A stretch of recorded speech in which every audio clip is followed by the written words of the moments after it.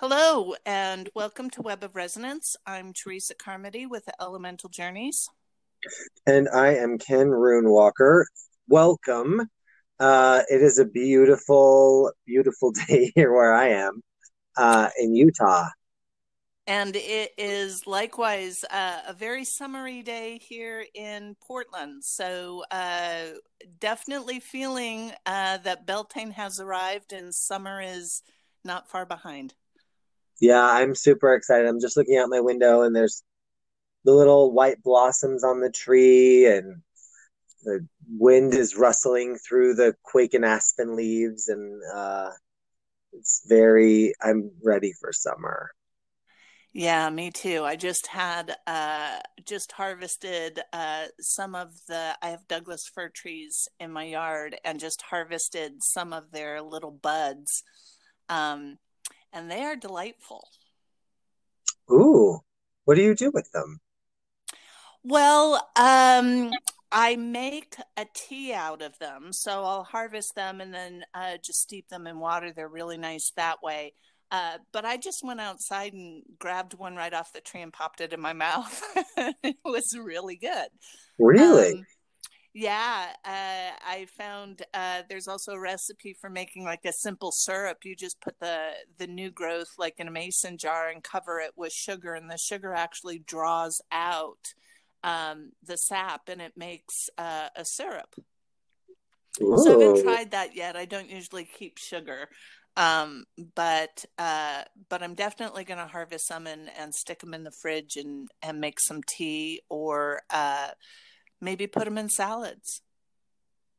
Oh, that sounds really good. Yeah. I love the concept. Tati had a friend in Portland, who she had started, she had her house, and her garden outside were a whole bunch of either edible because they were for food, or plants that were just edible. And she got hungry, just walk outside and kind of snack through the garden and go back in, and, and she was done. And I think that that's Yeah. an amazing ability to be able um, to just walk outside and just have a little nibble, come back in. Yeah. I'm looking for we've done we've done a ton of like I think I told you a few minutes ago, we had kind of gone up into the mountains this morning, and uh gotten some rock to do around our food and flower beds. But yeah, like we're getting usually after Mother's Day, it's pretty safe for us here to plant without the the threat of a hard freeze. So we'll be starting a lot of that. Um, yeah, like right next week. I'm Wonderful. excited. I Yeah, think a I'm lot more excited. people are doing that. And yeah, it'll be interesting to see what kind of tips come up, how people are reacting to that. Um, Portland is already pretty notorious for people having beds in their yard or chickens. And Yep. I know quite a few people who are living in a very urban environment but keep chickens. So I think it'll be interesting to see how much more of that comes out of being at home and really thinking about being more mindful about grocery shopping and things like that, where our food comes from. So I have to tell you that there was an article, or like a news segment, that was right when all of this happened, and we were all, stay home order. So 6, 8 weeks ago, whatever.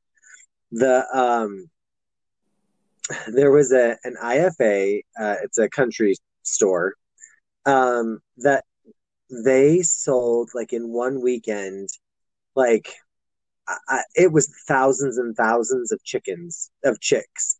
So everybody like stormed the country store and bought chicks because they were afraid they were going to be out of eggs. So I just told Tati, I said, listen, if we want chickens, we just need to wait like about 2 or 3 months when people don't want them anymore, and then they'll just be giving them away, and we'll just go get chickens then that are already raised up enough that we don't have to keep them in a little in the house. Right. I was amazed, like thousands and thousands of chickens bought in that first week. Wow. Yeah, crazy. It's amazing that like right now we're harvesting soil out of the old chicken yard because it's now been a year and it's not hot anymore and it's great fertilizer. So it's really interesting to be having lived here now off and on in this house for 5 or 6 years, um, at, and having the goal of you know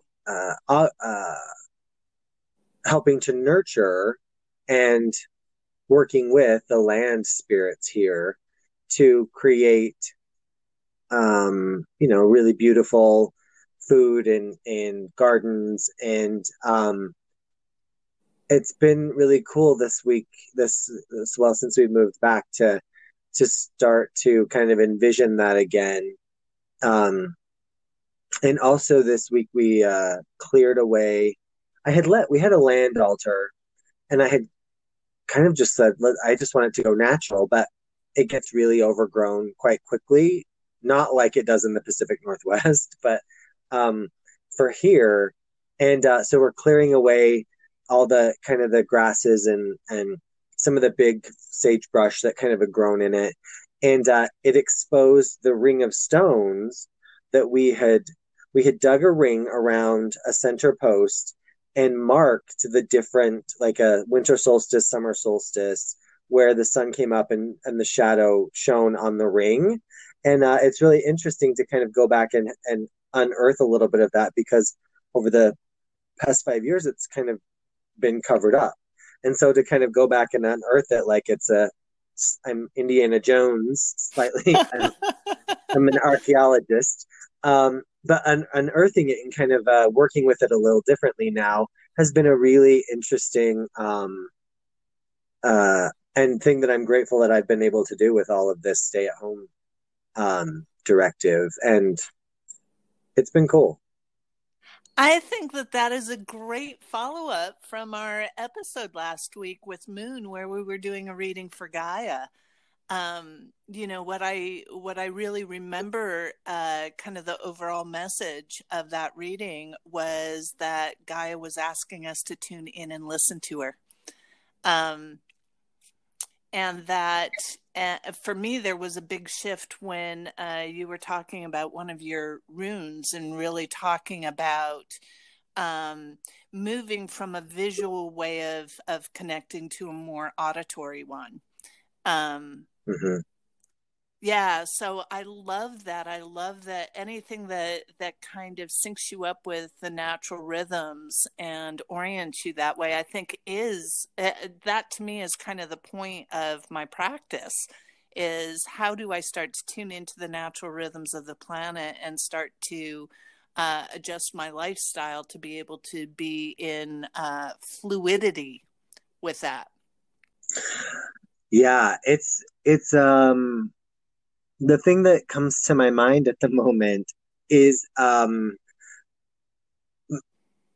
my sister had brought up we were sitting around the fire the other night, and my sister had brought up her grieving and her process with my mom having passed. And um we were talking about it, and she's like, I don't feel like I've grieved. I don't feel like I've um done any of that. And she goes, and I don't feel it, and I'm not really sure why. And she suffers from anxiety.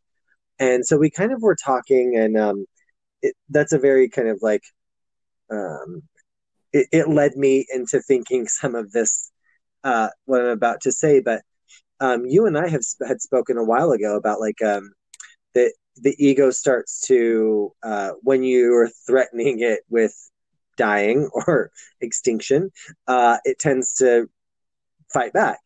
And one thinking about, um, over the last, 6 weeks with this, and trying to set up um, a more, um, more maybe like of a routine within my practice, my personal practice, and looking at these things really takes me to this place of thinking about um, my resistance to, and I'm sure other people are going through this because our all of our schedules are really fucked up from what they were, but my resistance to looking at and living closer to the land, whatever my ego resistance is. Um, and I was just thinking about how that to me is looking like I never want to be wrong. And I never want to be told I'm wrong. And it's funny that I even think about it in those terms. But where I'm going is with this is I'm resisting it because it really does show me um, how far off the mark, I will put it that way, I was with living in a relationship, a closer relationship with the rhythms of nature and of the earth. Yeah. I didn't really, especially for pagans. I think it's funny because I think a lot of times we try and live in both worlds, um, but to really look at and say, well, yes, I'm pagan or heathen or whatever, but then to really be have it brought to my attention that I am not living as close to the earth as I would like, or as would be beneficial for me. That's a weird little reality check for me as a for myself as a pagan. um, it's interesting for me to go through that little bit of a process and even try and vocalize it where I'm like, I don't. Oh shit. Uh, you know, time to start really, really allowing for the change and not trying to resist it as much. Yeah, I think that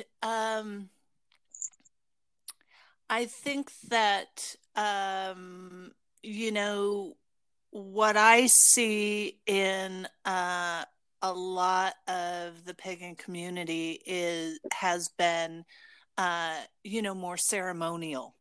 So ceremonial around the Sabbats.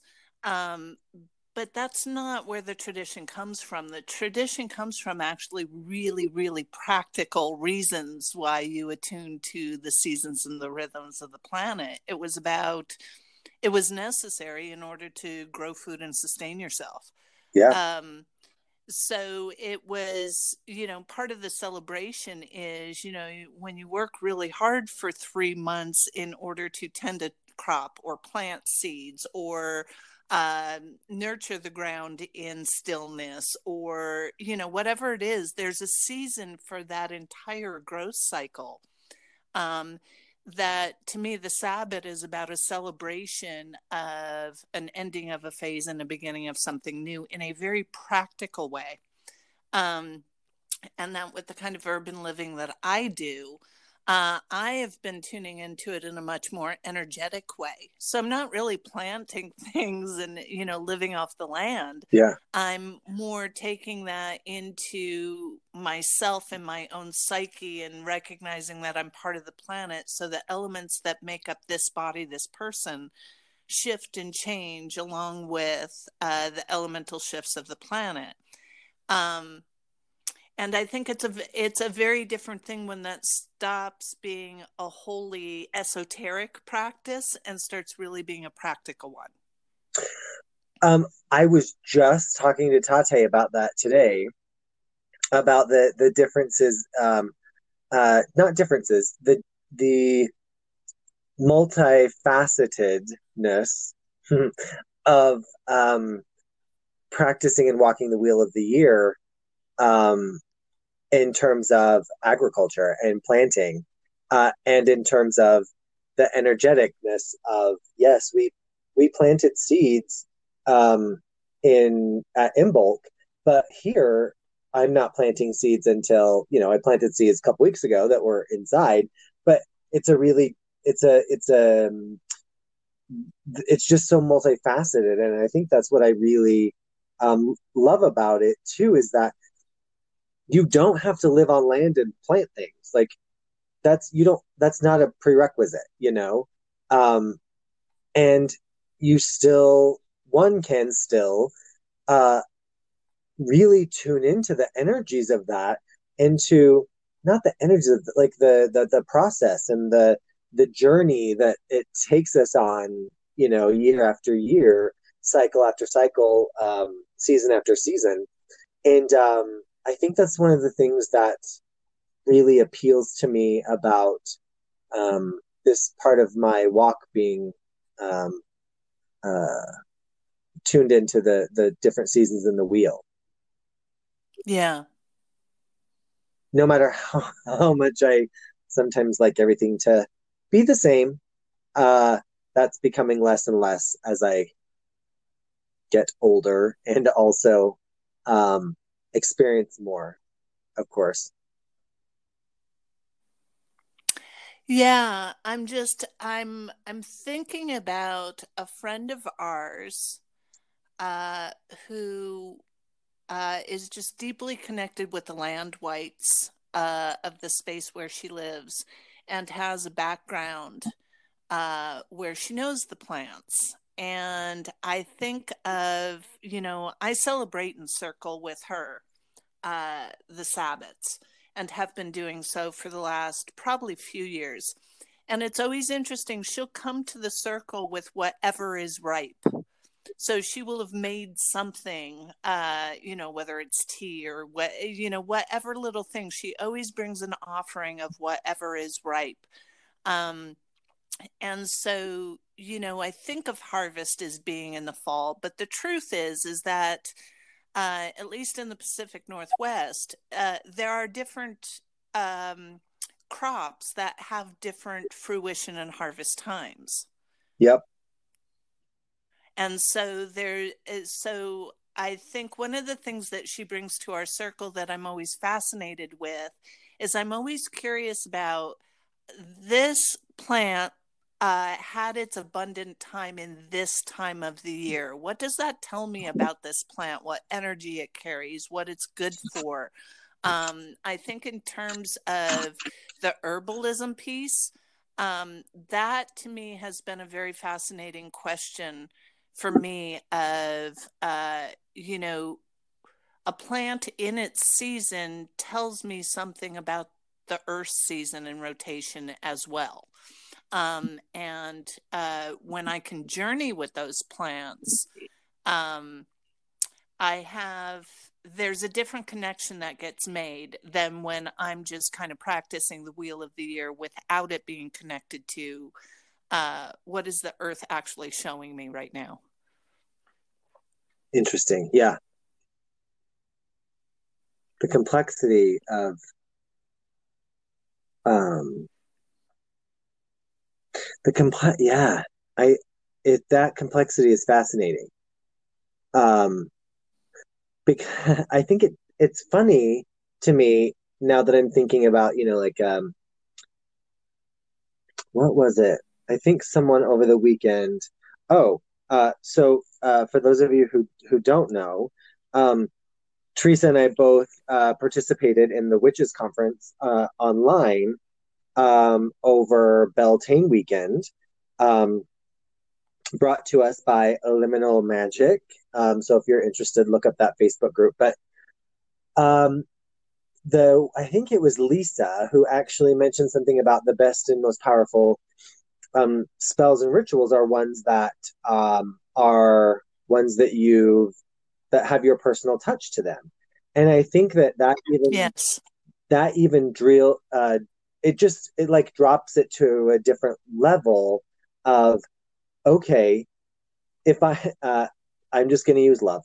if I'm doing a love spell, it will be different ingredients and different things in the time based upon also the time of the year and the growing of the cycle of those things, because I can't just walk outside. I can't and grab red rose petals in December or January. And yes, I can dry them and keep them, but is that and does that really allow for us to ride the wave of the energies of winter uh, and how love would work during the winter? Where is that aspect? It makes me think much more about, and it makes me think more, but also appreciate that I believe in UPG, and I don't have to do what the book tells me. Right. Right. Well, that was something that really kind of hit me over the weekend as well.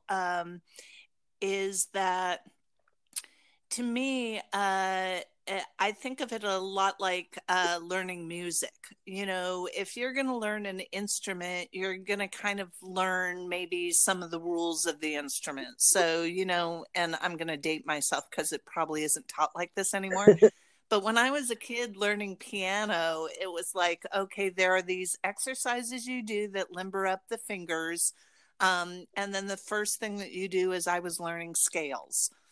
And so you kind of learn the building blocks of music before, and then I would play other people's music. I never got good enough, or maybe I just didn't have the interest to actually start composing my own music. But to me, that's one of the things that really hit me from the conference over the weekend, and being able to hear so many magical people speak about their practice from their own perspective. And these were people who, for the most part, we may have all started on a path that was already determined and we gathered tools. But as we started walking, we really crafted our own paths.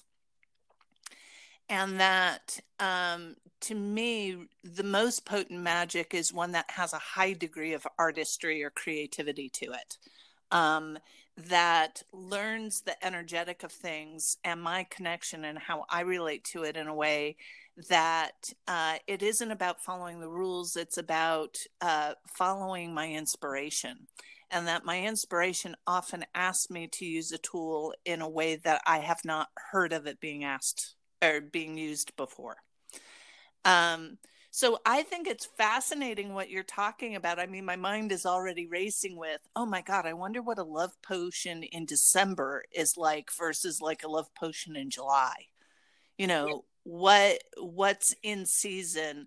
To me, winter is often about whatever I've harvested, I'm storing things.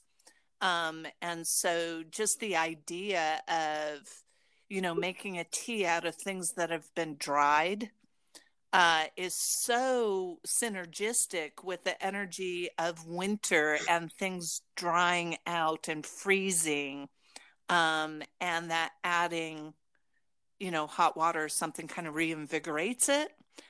There's something that I think is very curious and interesting to me about, oh, I wonder what the effects of that love potion would be, as opposed to a love potion, say in July, when you're eating like juicy, sweet berries. And the experience of the magic you're casting while you're doing that is so different. Absolutely, because just in keeping with our example, I kind of was thinking like, um, I would, this maybe uh, harkens back to our ancestors who lived in long houses, but um, like I would be holding that love potion or that love satchel in between two fur pieces, animal furs, because that's where that kind of intimacy would be happening. Whereas like at Beltane in July and Beltane, and then in July, you possibly could be making love laying on the beautiful green grass that's soft against your skin, but warm from the sun, very different than the fur that it would have been held in the winter. Yeah. Listen to us, like waxing inspirational. We're like muses. We're like the Greek muses today. I feel inspired. well, Well, that's really funny because when you and I we always like to touch base before an episode to just kind of see if anything is like up for either of us. And you were asking me, and I said I feel like I'm at a null point. I'm just in this place of stillness. Um, and it's funny, I think it was just last night I was experiencing that stillness where I actually was asking for inspiration. Um so so I'm wondering how you feel about casting our tools today to find what is the inspiration of Beltane and the element of fire and this year, this season. So not Beltane in general, but Beltane I 2020. think that's great. Yeah. You like that? So, what inspiration can we? Ow! I just burned myself on a candle. Sorry. um, Well, I think Beltane I just gave you an yeah. answer right there. Yours is probably going to be really fiery. Beltane's like, bitch. Why are you putting your like? If you put your finger near the flame, you're gonna get burned. Yeah. Right. Okay. Episode's over. I got my message. Okay, maybe not. Yeah. Let's. Yeah, I like that.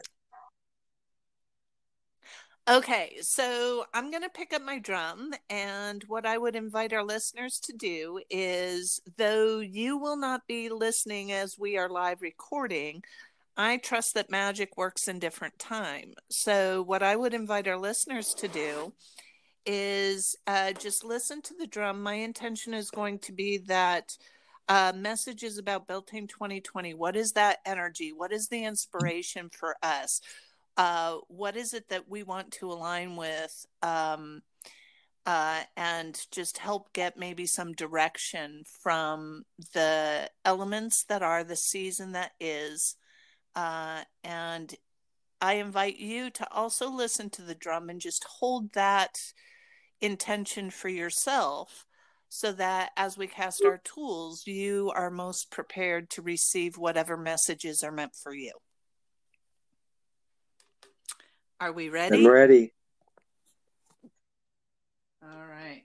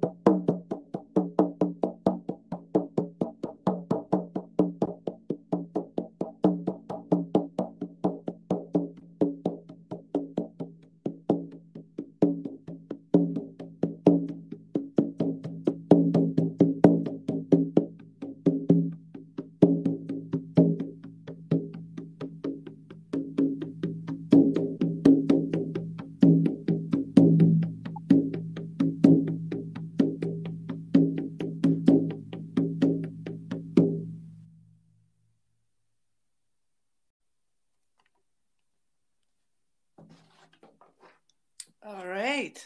Thank you. You're welcome. Mm.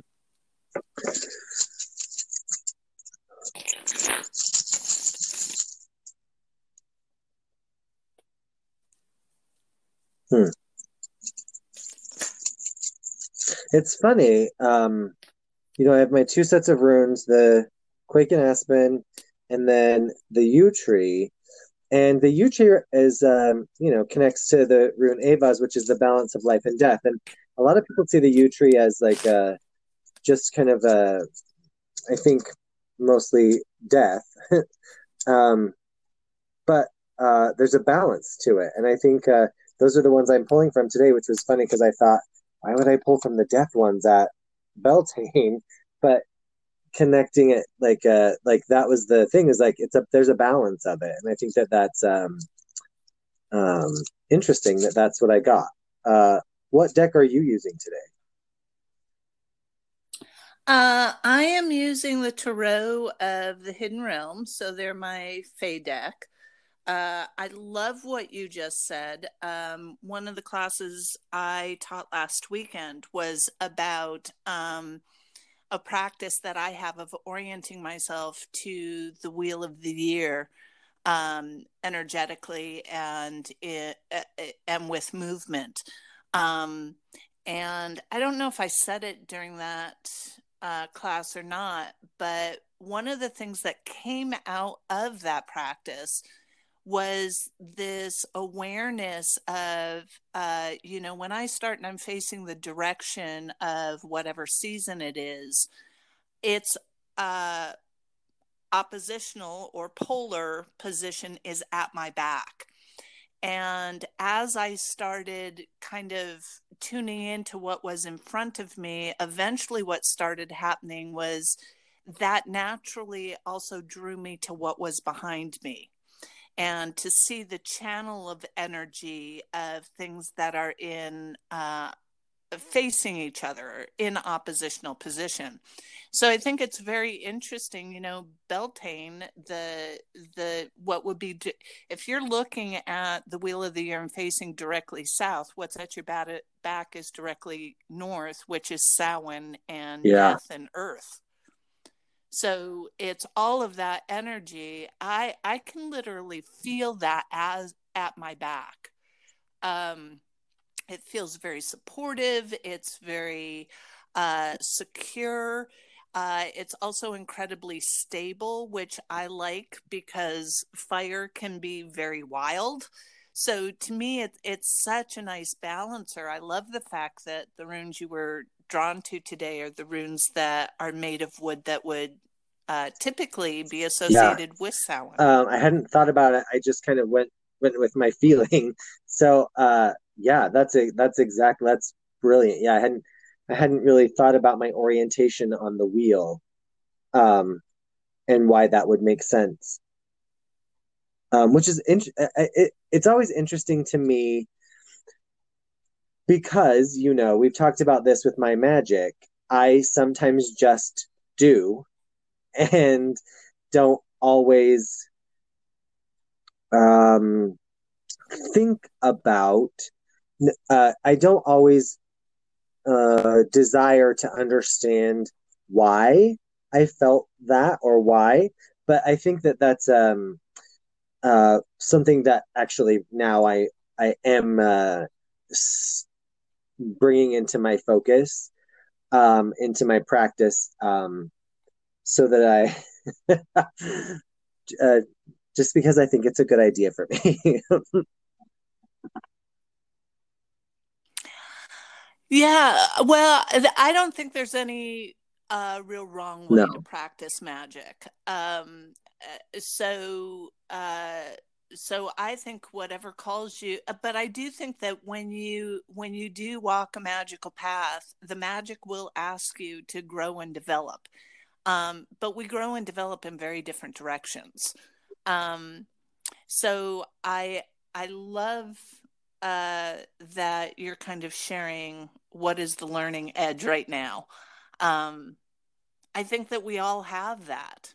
Um, so I'm curious to see what our cards have to say about the magic of this particular season for wherever we are in our development. Are I you ready? Have I you I pulled? haven't, and it's not that I haven't on purpose, but the candle that I burned myself with has gone Yeah. crazy.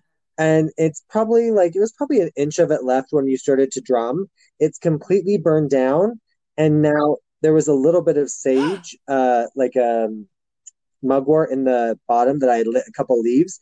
And it is now in this little like cauldron of fire that kind of moves from side to side in the candle holder, which is one of those um the green marble, Connemara marble ones I brought back, like you have from Ireland. So it's this little cauldron of fire Yeah. that kind of dances around the inside of it. It's no longer a single flame like that. It's dancing around it. It's really fascinating to watch. And Wow. Have you are your yes. runes still in the bag? I would love to have you like pass that over the flame and ask the flame to inspire the Okay. pull. You said that and it focused into one flame. That's so cool. Yeah, yeah, it did. Yeah, it did. So that also says to me that you might want to consider delving into some candle magic this season and really working with flame and fire. With a fire extinguisher near me. Or outside in a fire pit where if things catch, Right. it'll be an okay Okay, thing. so let's see. Oh, it is just dancing. Okay, so I passed them over and I'm going to pull. Did you already pull your cards? I did. They fell out of the deck Oh, as I was beautiful. shuffling. So they were like little pop rocks. They were very excited and showed me very clearly which ones are part of the Oh, cool. reading. So that's great. What'd you get? Well, I'm just turning them over. Wow, real masculine. Wow, I have three shirtless male fae. Three's a good number. um, Three is a good number. And so the first card I got is a major arcana card. I got the Hanged Man. The second card I got is the Knight of Swords, and he's more of so the Hangman I want to say looks to be maybe in his 30s. The Knight of Sword is like early 20s at best. So just kind of out of adolescence, which makes sense because the Knight is the second of the court cards. So the court cards often move in a way of aging or developing maturity. So he's still fairly young. And then the last one is the Eight of Pentacles, which is, I've been getting this card a lot in our last few episodes. It's the one of the Fae standing in the forge in the flame, holding a coin in metal pinchers. And it's like he's in the fire, pulling out his creation from the flame. Okay. Wow. So I would read the fact that they're all in masculine form. In this particular tradition, it's not as precise to say like masculine is active and feminine is inactive or receptive, although I've heard it be that binary. To me, it doesn't feel that way. It feels more like the action is slightly different. So masculine and feminine both tend and nurture and support life, and both of them destroy. They do it in slightly different ways, though. Um, so to me, this feels a lot like craftsmanship. It feels like developing. Um, I'm almost seeing like an apprentice path of the first part is initiation, which requires a completely turning upside down your worldview or what you think reality is. Being willing to do that, there's a very prominent yellow butterfly in the right hand corner of my Hanged Man card, which is all about you are sacrificing the life that you thought was real in order to create some kind of transformation. So this is a very willful, intentional act of my perspective is no longer serving my growth, and so I'm going to turn myself on my head and let everything get shaken up. But it's with intention.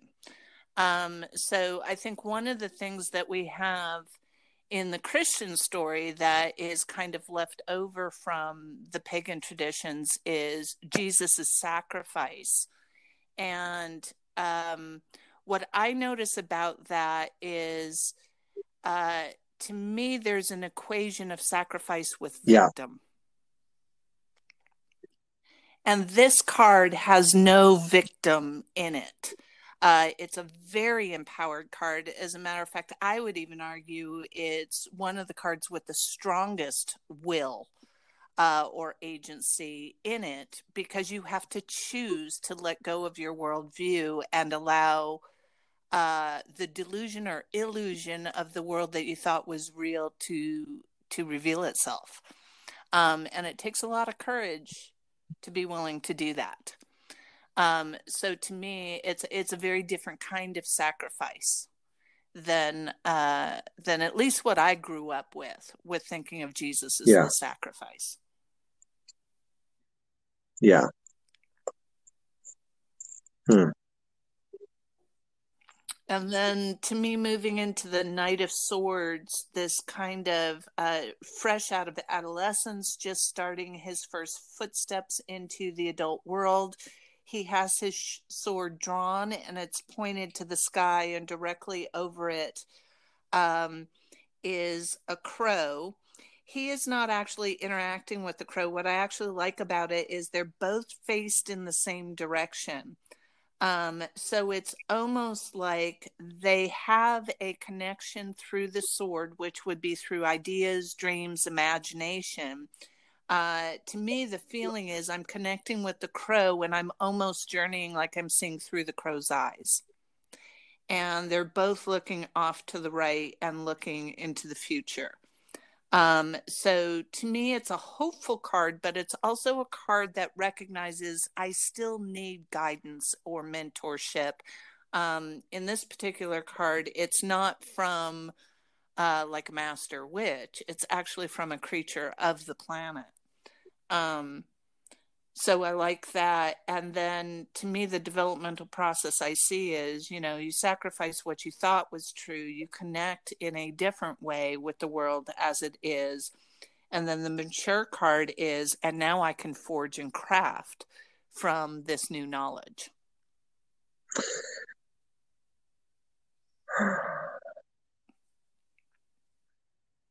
I would say we have some similar threads. Surprise! Great. I love it when Surprise! that happens. Um, If we didn't, oh, we would absolutely, create them. absolutely. Um, so, Yeah. um, I cast the runes, and funnily enough, um, Esau, which is stillness. So that would be. I thought it was funny because you were talking about the space of this null space, and then I also the other one that came Yeah. face up was Ava's, the rune balance between life and death. So I So, like the pivot point, that so still it point that yeah, yeah. the picture I almost had was so if you split Ava's in half, like if I were to put Esau as the horizon because it's a single line and cut those in half, you have the roots and the branches of the tree above and below, and it's balanced.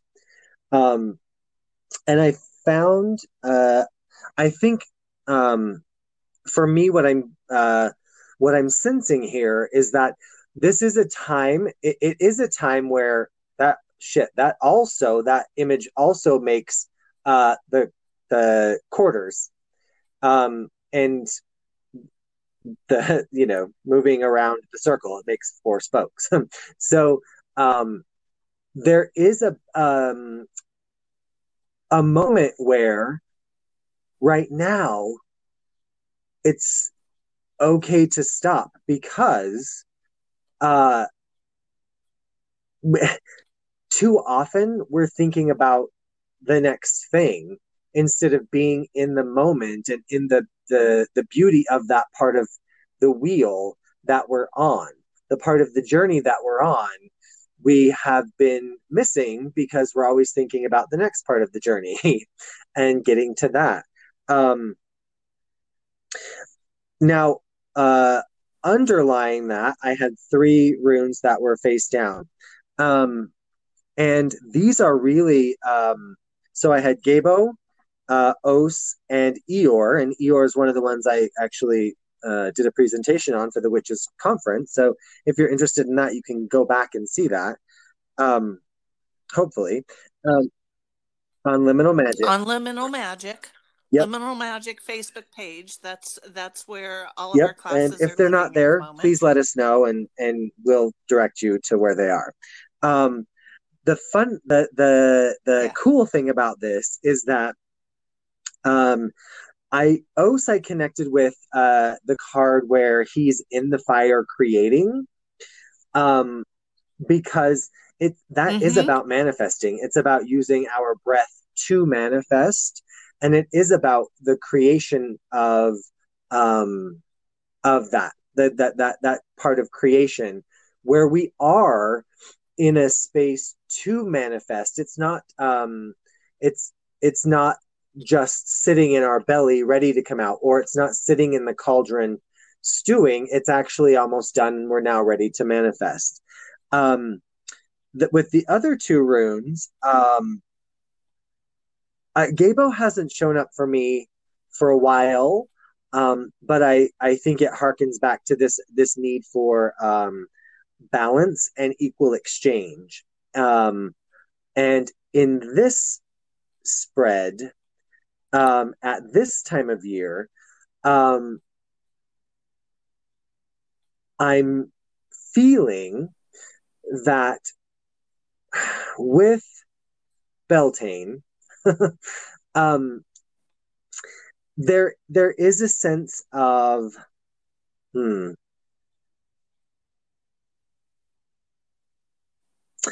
there's a sense of stopping to catch our breath, first of all. And that's Yes. where I feel like Mm-hmm. this, where Gabo comes in an interesting way where it's not like necessary equal exchange literally, but it is about the exchange of breath going out versus coming in, and the energy pouring out versus coming in. Well, it's like the tides. I mean, everything that you're talking about, I'm actually feeling in the pit of my stomach, that oceanic rhythm of it's very fluid. So to me, when you talk about equal exchange, that almost feels how do I say this? It's very static. It's like, okay, I'm giving you something that's worth $1, you're giving me $1. It's like the exchange rate is set, it's very concrete, it's very practical. Whereas when I think of the tides, um, it's not that static. So even when a tide is coming in, it starts to come in and it moves further and further in with each successive wave, sort of.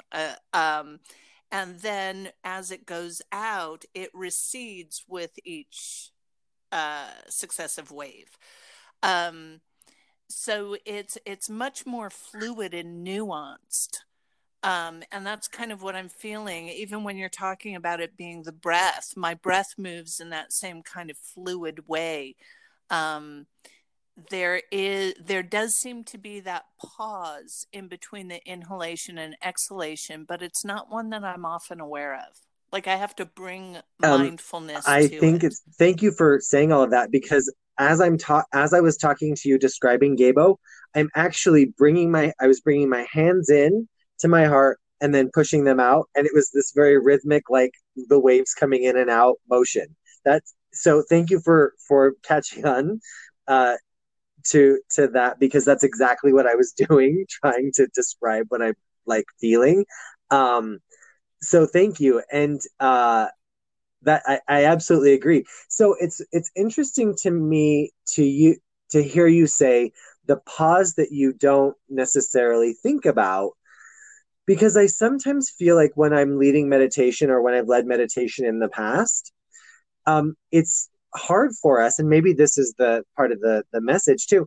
It's hard for us to make breathing in and out a fluid motion because we breathe in and hold it. Or where is that fine tipping point where it's not a stuttered motion, it's not a stuttered pattern, but it's very fluid um, in that. So I think that so Eeyore, let me jump to that because it connects, is about moving back and forth. And what I saw was even though we're exhaling and inhaling at two, we see it as being two different things. Where are we inhaling when we're exhaling? And where are we exhaling when we're inhaling? And I think there's like a really, that's like woo woo as fuck, I think. So I'm going to have to go with that for just a second. But where is that a more fluidness? And where is our breath? Like, where can we make our breath a more fluid place? Even at this time where we're starting to feel all the energies of summer and of fecundity and of like all the energy that comes from the sun, where and how can we create and make that be a more fluid place where we can be more still in a time of energy, but in a time of mm, movement. Well, so a couple of things. The first thing is for those who are listening, I think the questions that you are asking are deeply embedded in practices like pranayama.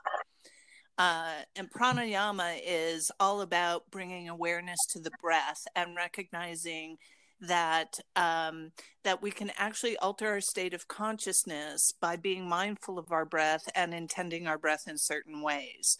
So there are certain pranayama exercises that I've done where what you're doing is you're trying to slow and deepen your breath.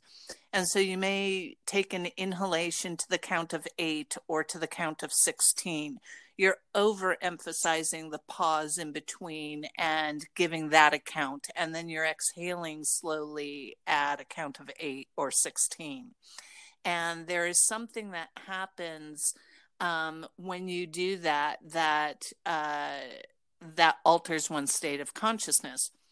Then there's also something called holotropic breath work, which was kind of created by a man. His name is Stanislav Grof. He used to do LSD experiments in the 60s. And when LSD no longer became something that you could explore and experiment with, he actually found that circular breathing creates very similar effects in the brain as LSD does. And so circular breathing is actually omitting the pause in the middle so that you breathe very heavy, but there is no pause. So what you're doing is it's almost like creating hyperventilation. And it over oxygenates the brain, which takes you on journey. Um, so that's kind of my first reaction to some of the things that you're saying. But I also find it interesting that as we're talking about the fluid state of the ebb and flow, I used water as a metaphor and you used air as a metaphor. And we are seeking guidance from fire. So to me, what's really landing with great emphasis is that there is a fluid state. I don't tend to think of fire as fluid. And yeah, I think there's something about each element has a fluid state, um, even if we don't always experience it or recognize it as such. Yeah. Um, So like I'm like now I'm imagining stepping into a bath of fire. What would I experience if I asked fire to take a fluid state? so there's a really interesting part of my practice where if I'm grounding and centering, um, I will ground, I will access my roots that are below the surface and the taproot that goes down to the magma at the center of Yeah. the earth, right? And I bring up the fire from that. And I almost see myself as being on fire on the outside, um, which Mm-hmm. helps me center, but it centers me by burning off the excess energy that I don't need. So, or that kind of keeps me from being centered. That's my focus during that practice.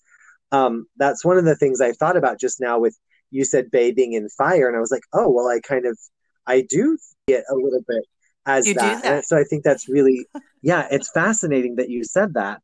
I also my other thought when you were responding and talking about the breath was that we stop and say Beltane was May 1st and we celebrated and we're done. But it's very like um, part of what I It's newborn yeah, still.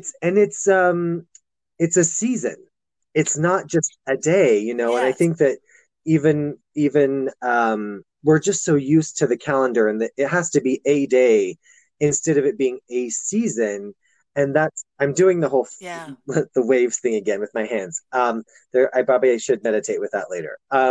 There is really something about allowing for the fluidity of the season instead of really, oh, are we going to have to get into the lunar calendar? Are we going to have to start living? I think yeah, I think we have to integrate it. So I don't think it's an either or because a big part of what you're talking about is I actually see a season like I think of a day.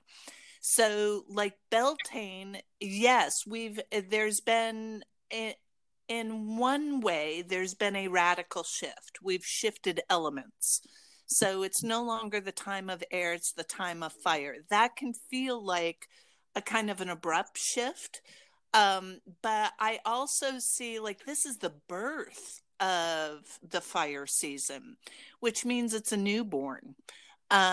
Which means, to me, I kind of see it like the sun moving across the sky, is that it's just risen and that it reaches its full strength, full power, the pinnacle or zenith of its time at summer solstice.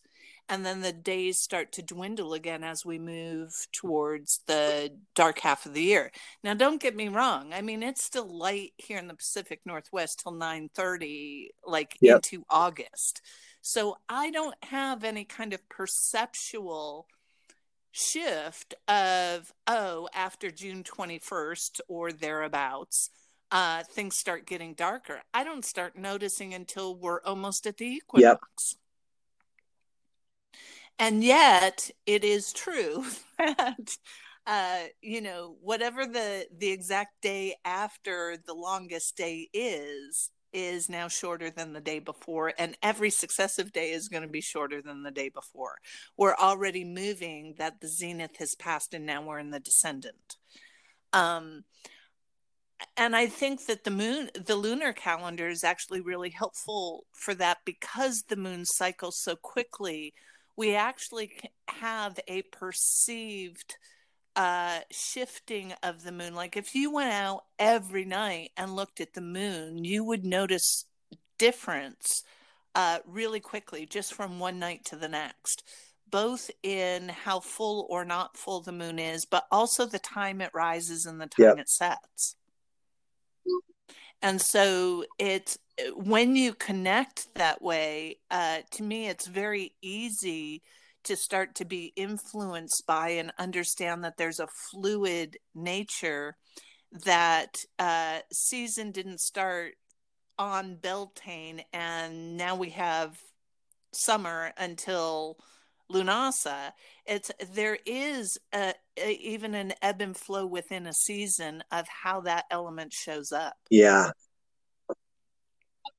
So I love that you tuned into that. I love that that's, and I'm gonna freak out Oh even God, more. hold You on. ready? Okay, I'm ready.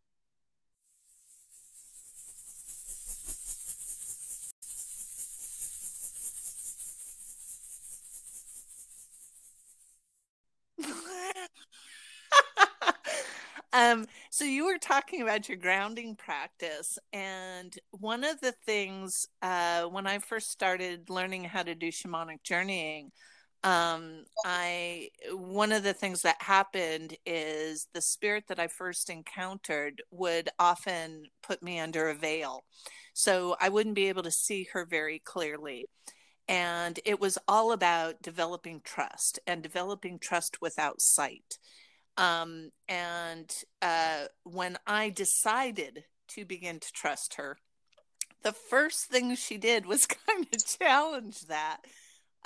She stood me up, and this happened in Journey, and she built a ring of stones around me, and then she made me a pillar of fire. Wow. And so I think it's very interesting what you're talking about. My She then threw like herbs into me, and the herbs would it was like they burst like fireworks. It was a really cool experience. But I was so focused on like the external flame that I never really thought about, well, what's rising up in me, that just like a wick in a candle. A wick is there in order to be saturated with the fuel that ignites the Yeah. flame. Like if you had just a dry wick, that thing would burn in an instant. It's the wax that actually allows the flame to have a longer life. Yeah. Yes. And so I think that that's really interesting to me, that we're kind of back to like more of a um watery experience of fire.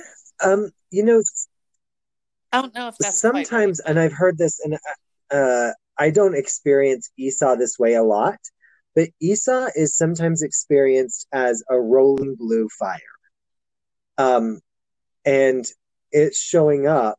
That's what I saw, was this kind of like, it's almost like I guess, like the at the really core of the fire is white and blue because that's where it's the hottest, right? I think so. right. Like that's kind of what I started to see, was this like rolling white and blue beginning, like this really hot place, but it hasn't not matured, but it hasn't grown. It hasn't. There's not the fuel to create. Well, right. It's burning from internal fuel. It hasn't found the external source Right. to feed it yet. Yes. Um. Yeah. Oh, that's an interesting thought, because I often think of for me the fire never dies out. It just moves from being in the external space to being in the internal space. So part of my Samhain ritual is often I feel like I take um, a flaming ember from the hearth fire, whatever that is, it's symbolic for me. I'm taking a flaming ember of my hearth fire, and I'm actually carrying it in the descendant path deep down into the earth so that it can continue to smolder through the winter time. And that is the thing, that when the Imbolc air comes, it starts to blow on that ember and bring it um, more fully to life. It activates it in some way.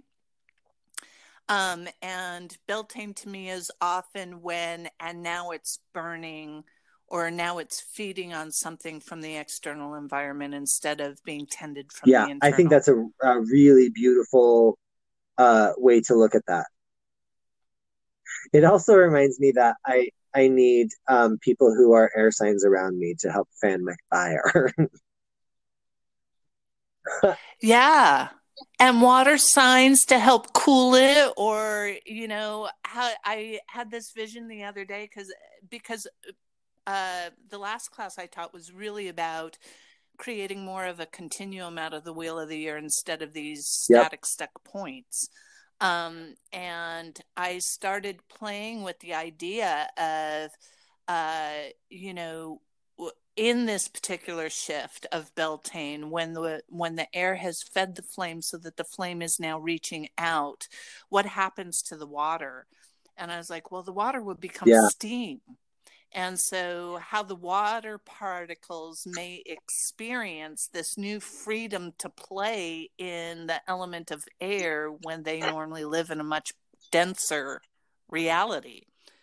Um, which to me comes right back to my hanged man of, um, this card is often read as um, something fairly momentous. So, like a graduation, a wedding, we have these um, mile markers in our life that where our life really, really changes. And to me, what I'm feeling in this card right now is don't wait for those big shifts. Recognize that there is a turning on its ear, a reality every time the energies around you shift. And if you can learn to let your perspective be as fluid as the elemental wheel actually is, maybe the need for such an abrupt, huge perspective shift will not be necessary. Yes. And to add to that, I absolutely think that when those alignments start to happen and those noticing start to happen, even on a subconscious level, um, things like what I'm about to tell you happen. Um, we cleared away, the space around the land altar, um, and some of the bushes to reveal the stone circle that then does, it's the wheel of the year calendar. Uh, but right next to it, a couple feet away, um, I felt like we needed to have like a fire pit that was for sacred time, not just gathering around with a Budweiser and like whatever nachos time, but it was for sacred fire, and that we just put in place today. And I didn't even think about it. It was just like listening, like allowing myself to slow down, and these things just happen because you're listening. It's not happening Yeah. because you've made the decision that, oh, it's Beltane, we should build a fire pit. It just happened, and it just flowed. I think you just said something brilliant about what you said your kind of learning edge is right now. I mean, you were saying that you really flow with your emotions or your feelings about things, and you've been challenging yourself a little bit more to understand them. Um, I think what you just said took it out of the context of I need to understand my what I'm feeling from my own perspective too. Perhaps what I'm feeling is actually a communication. Yeah. Mm. Like something about that fire pit told you it was a fire pit for ritual, for ceremony, for sacred space, not for recreation. Do you want me to take you one step deeper? Of course I Holy do. shit, just remembered. So, right before we moved, which was Samhain last year, in that exact spot, I had dug a hole, built a fire, and released a whole bunch of sacred objects. that I had, and I released them all, and then I covered it back up. And now coming back, I know that that's the place where the fire needs to be built. Oh, that's awesome. I shit you not, I just was like, wait, when did I? Oh, wait a minute, that was Samhain last year, right before we moved. And then it was, they were all sacred objects, and there was probably some sort of I don't know, consecration of the space almost, but not consecration, Yeah. but in active being called to that spot. Yeah, Yeah, it's like it wasn't sacred because you decided it was sacred. It was sacred because something about the spot called you to take sacred yeah, because action. it's not like that was the only place that was Yeah. available. We have like this whole gigantic field that I could have gone anywhere in and built it, but that's where Yeah. I felt I should do it. Hmm. I think it'll be fascinating when you build the next fire there to actually look around at what plants are growing nearby. What like I think it would be interesting to build a fire, take out my drum, and just connect with whose voice Yeah, was I hearing. it's funny. So I always say that, but it kind of is. Uh, Again, we do not, because we always want the answer now. I'm sorry, I will personalize that because I always want the answer now. Um, Understanding now and looking back and seeing this process of even just the last 6 months or the last 6 years with the land altar, and now the last 6 months with fire to fire. Um, it's a really uh, the I believe I'm working with the land whites, and we have started engaging more with that, and feeling those rhythms, and but also feeling the influence of those land spirits or beings happens over, you know, years, um, and that's just Yeah. something that I'm impatient, but uh, I'm learning to um, just be. And then those things happen over time and the messages come over time.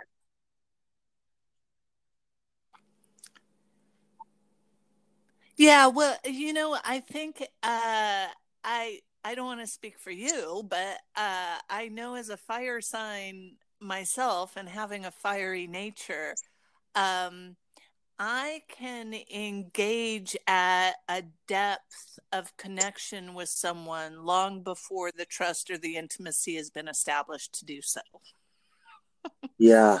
Um, And so, one of the things that I've heard periodically throughout my life is, when I find a group that I'm interested in and I want to get to know them and explore that community, I've often been given the feedback after a very short time that I feel to them so much like I already belong, like Yeah. I'm a member. Um, and part of that is my shapeshifty kind of nature. So I can do that pretty easily. I think part of that is my empathic gift. I can get a feel for something and I like to feel like what does it feel like to have this energy fully embodied. Um, which doesn't necessarily mean it's true for me. It just means I'm exploring. Um, but I also find that those things that I explore are usually pretty short lived. So, though I feel like I really belong fairly quickly, I also move through the place of um, I've gained this experience. I feel like I've got some new perspectives from it. And now I start to feel how who I am and what this group requires, where the difference is. Um, I just lost my way. Um, Oh, I just want to kind of support what you're saying about, the kind of connection that you're talking about, I think does take time.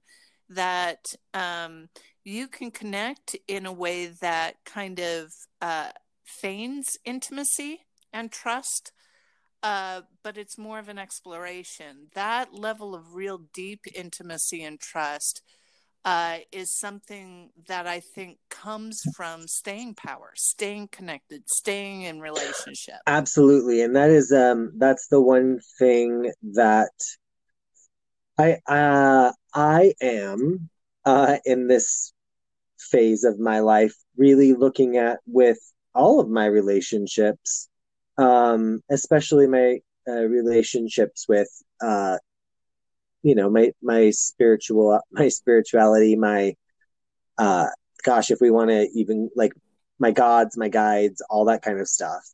And uh yeah, it's there's going to be, and I think that that scares me, so I'm sure I'm not alone in that, but the intimacy and the fulfillment of that type of a really long term, deep relationship, um, is something that is a little scary, but it's also, for me, something that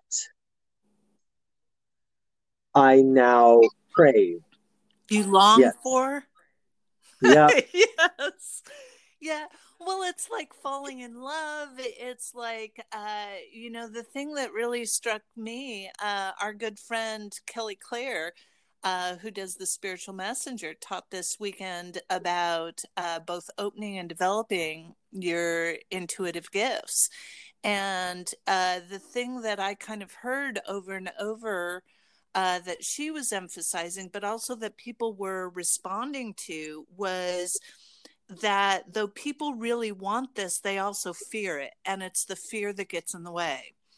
Um, and to me, it's interesting because part of what you're saying, I can only tell you what my path has been. My path has been that the more I open and am willing to have kind of a consistent everyday contact interaction with those that do not take corporal form, or even if they take corporal form, it's not human form. So, like talking to trees, the more that becomes an integrated part of my reality, I am very aware that some of those things cannot be shared outside of a spiritual community because people look at me like I have Yeah. lost it. Yes. When I'm saying things like, my afternoon, my home plants are calling me. They need to be tended and rearranged. They would like me to stir up the energy a little bit. I'm not telling that to somebody who is calling me up and asking for like a lunch date. Sorry, I can't today. My house plants need me, you know?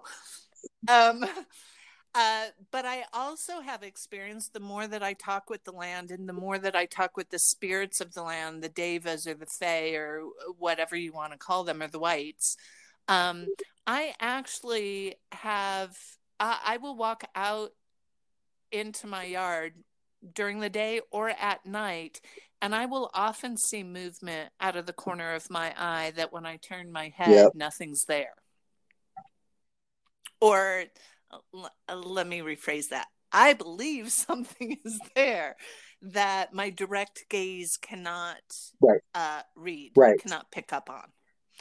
Um, and and I was thinking about this after listening to Kelly in her classes and how prominent that fear was when uh you know uh, I know that there are a lot of people drawn to her that know that they have gifts and abilities that are beyond kind of the 3D world, and yet the primary thing that she works with those individuals is Yep. fear and anxiety.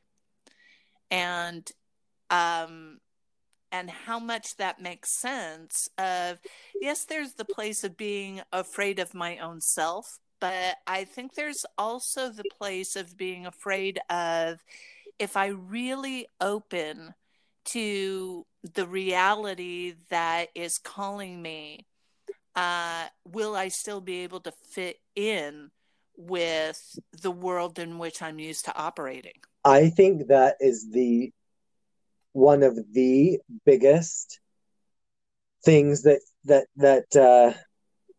keeps us from accessing those. Absolutely.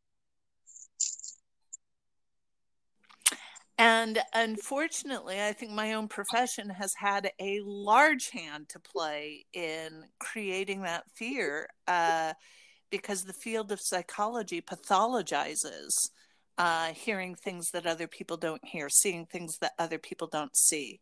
Um, it's funny.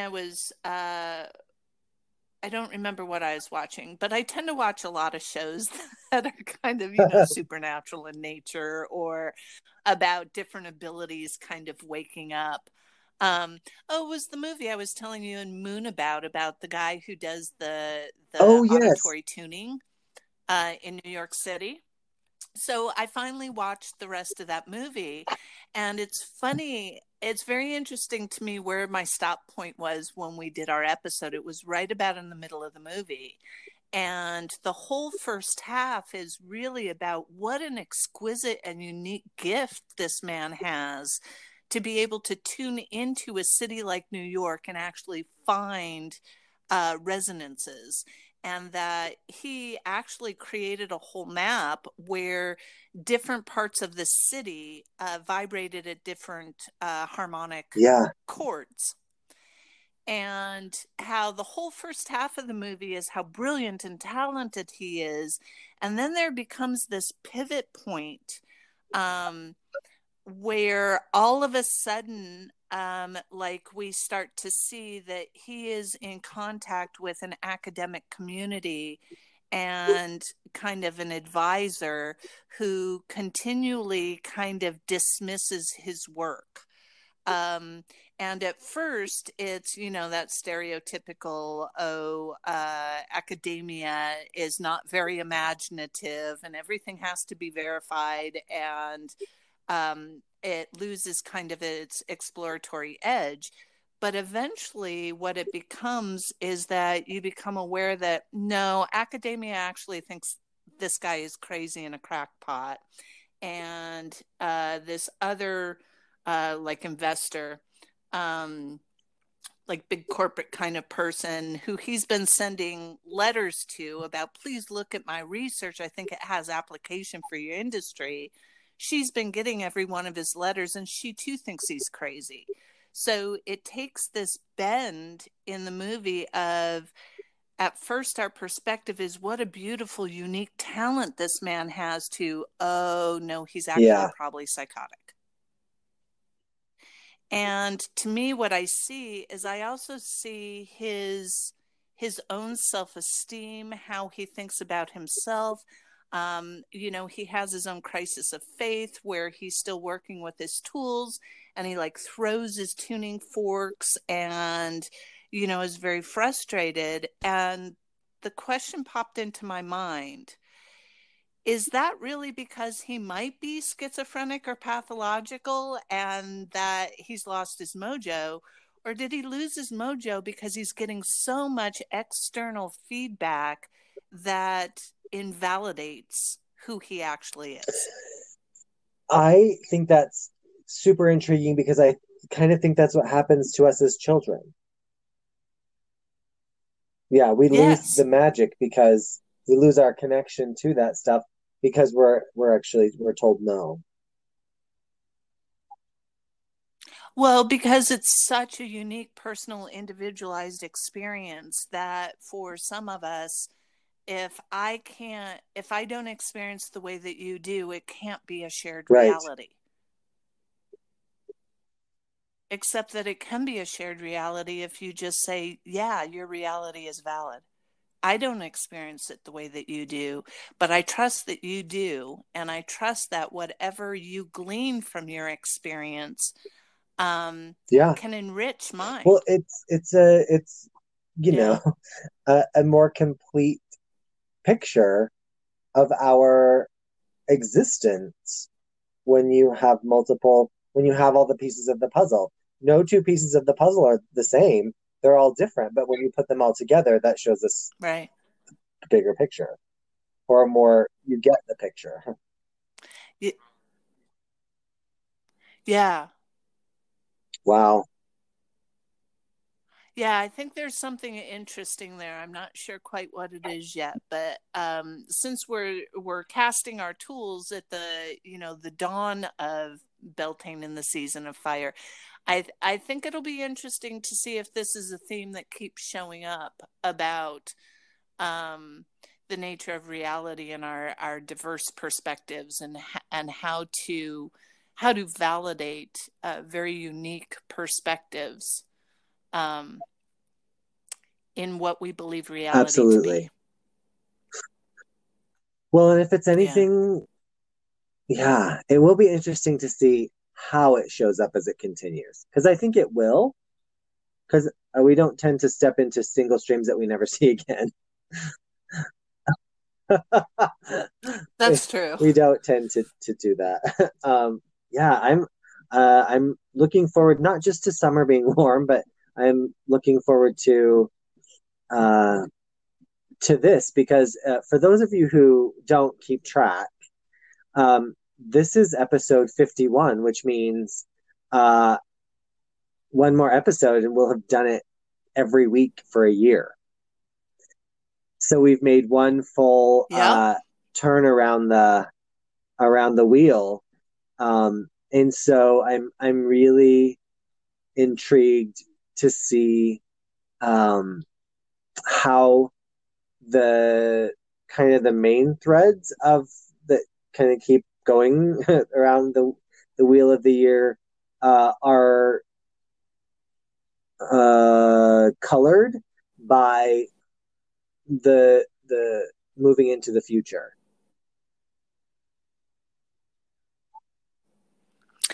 You know what I think might be fascinating, and I'm very open to changing this, but this is what is landing. So, our next episode is going to be our Facebook Lives.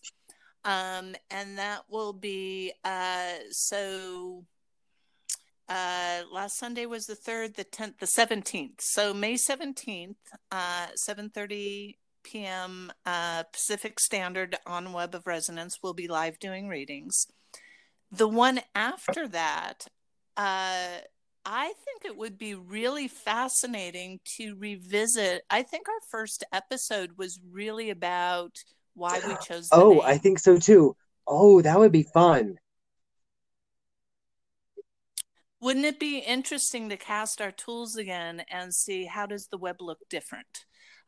Or what is it that we need to know about? Because it was all about how do we attune to that there is a collective and that even though we use our different tools, there's going to be some theme, there's going to be something that if there is a mysterious something out there, that it is communicating through the diversity of our tools and there is some kind of coherence. Wow. Yes. So I think I think that might be interesting. Again, that's 2 weeks from when we actually record. So, I'm open to things changing, but I think that that would be a very interesting episode is to revisit the web and how it's resonating now. What shifts have Yeah, happened in a year since we that's began? really cool. Okay. Yeah. We'll throw that into the pot of episode 53 and put it on the back burner, let it stir it every once in a while and see what happens. I like it. Yeah. So, thank you. So thank you, Ken, for another awesome episode and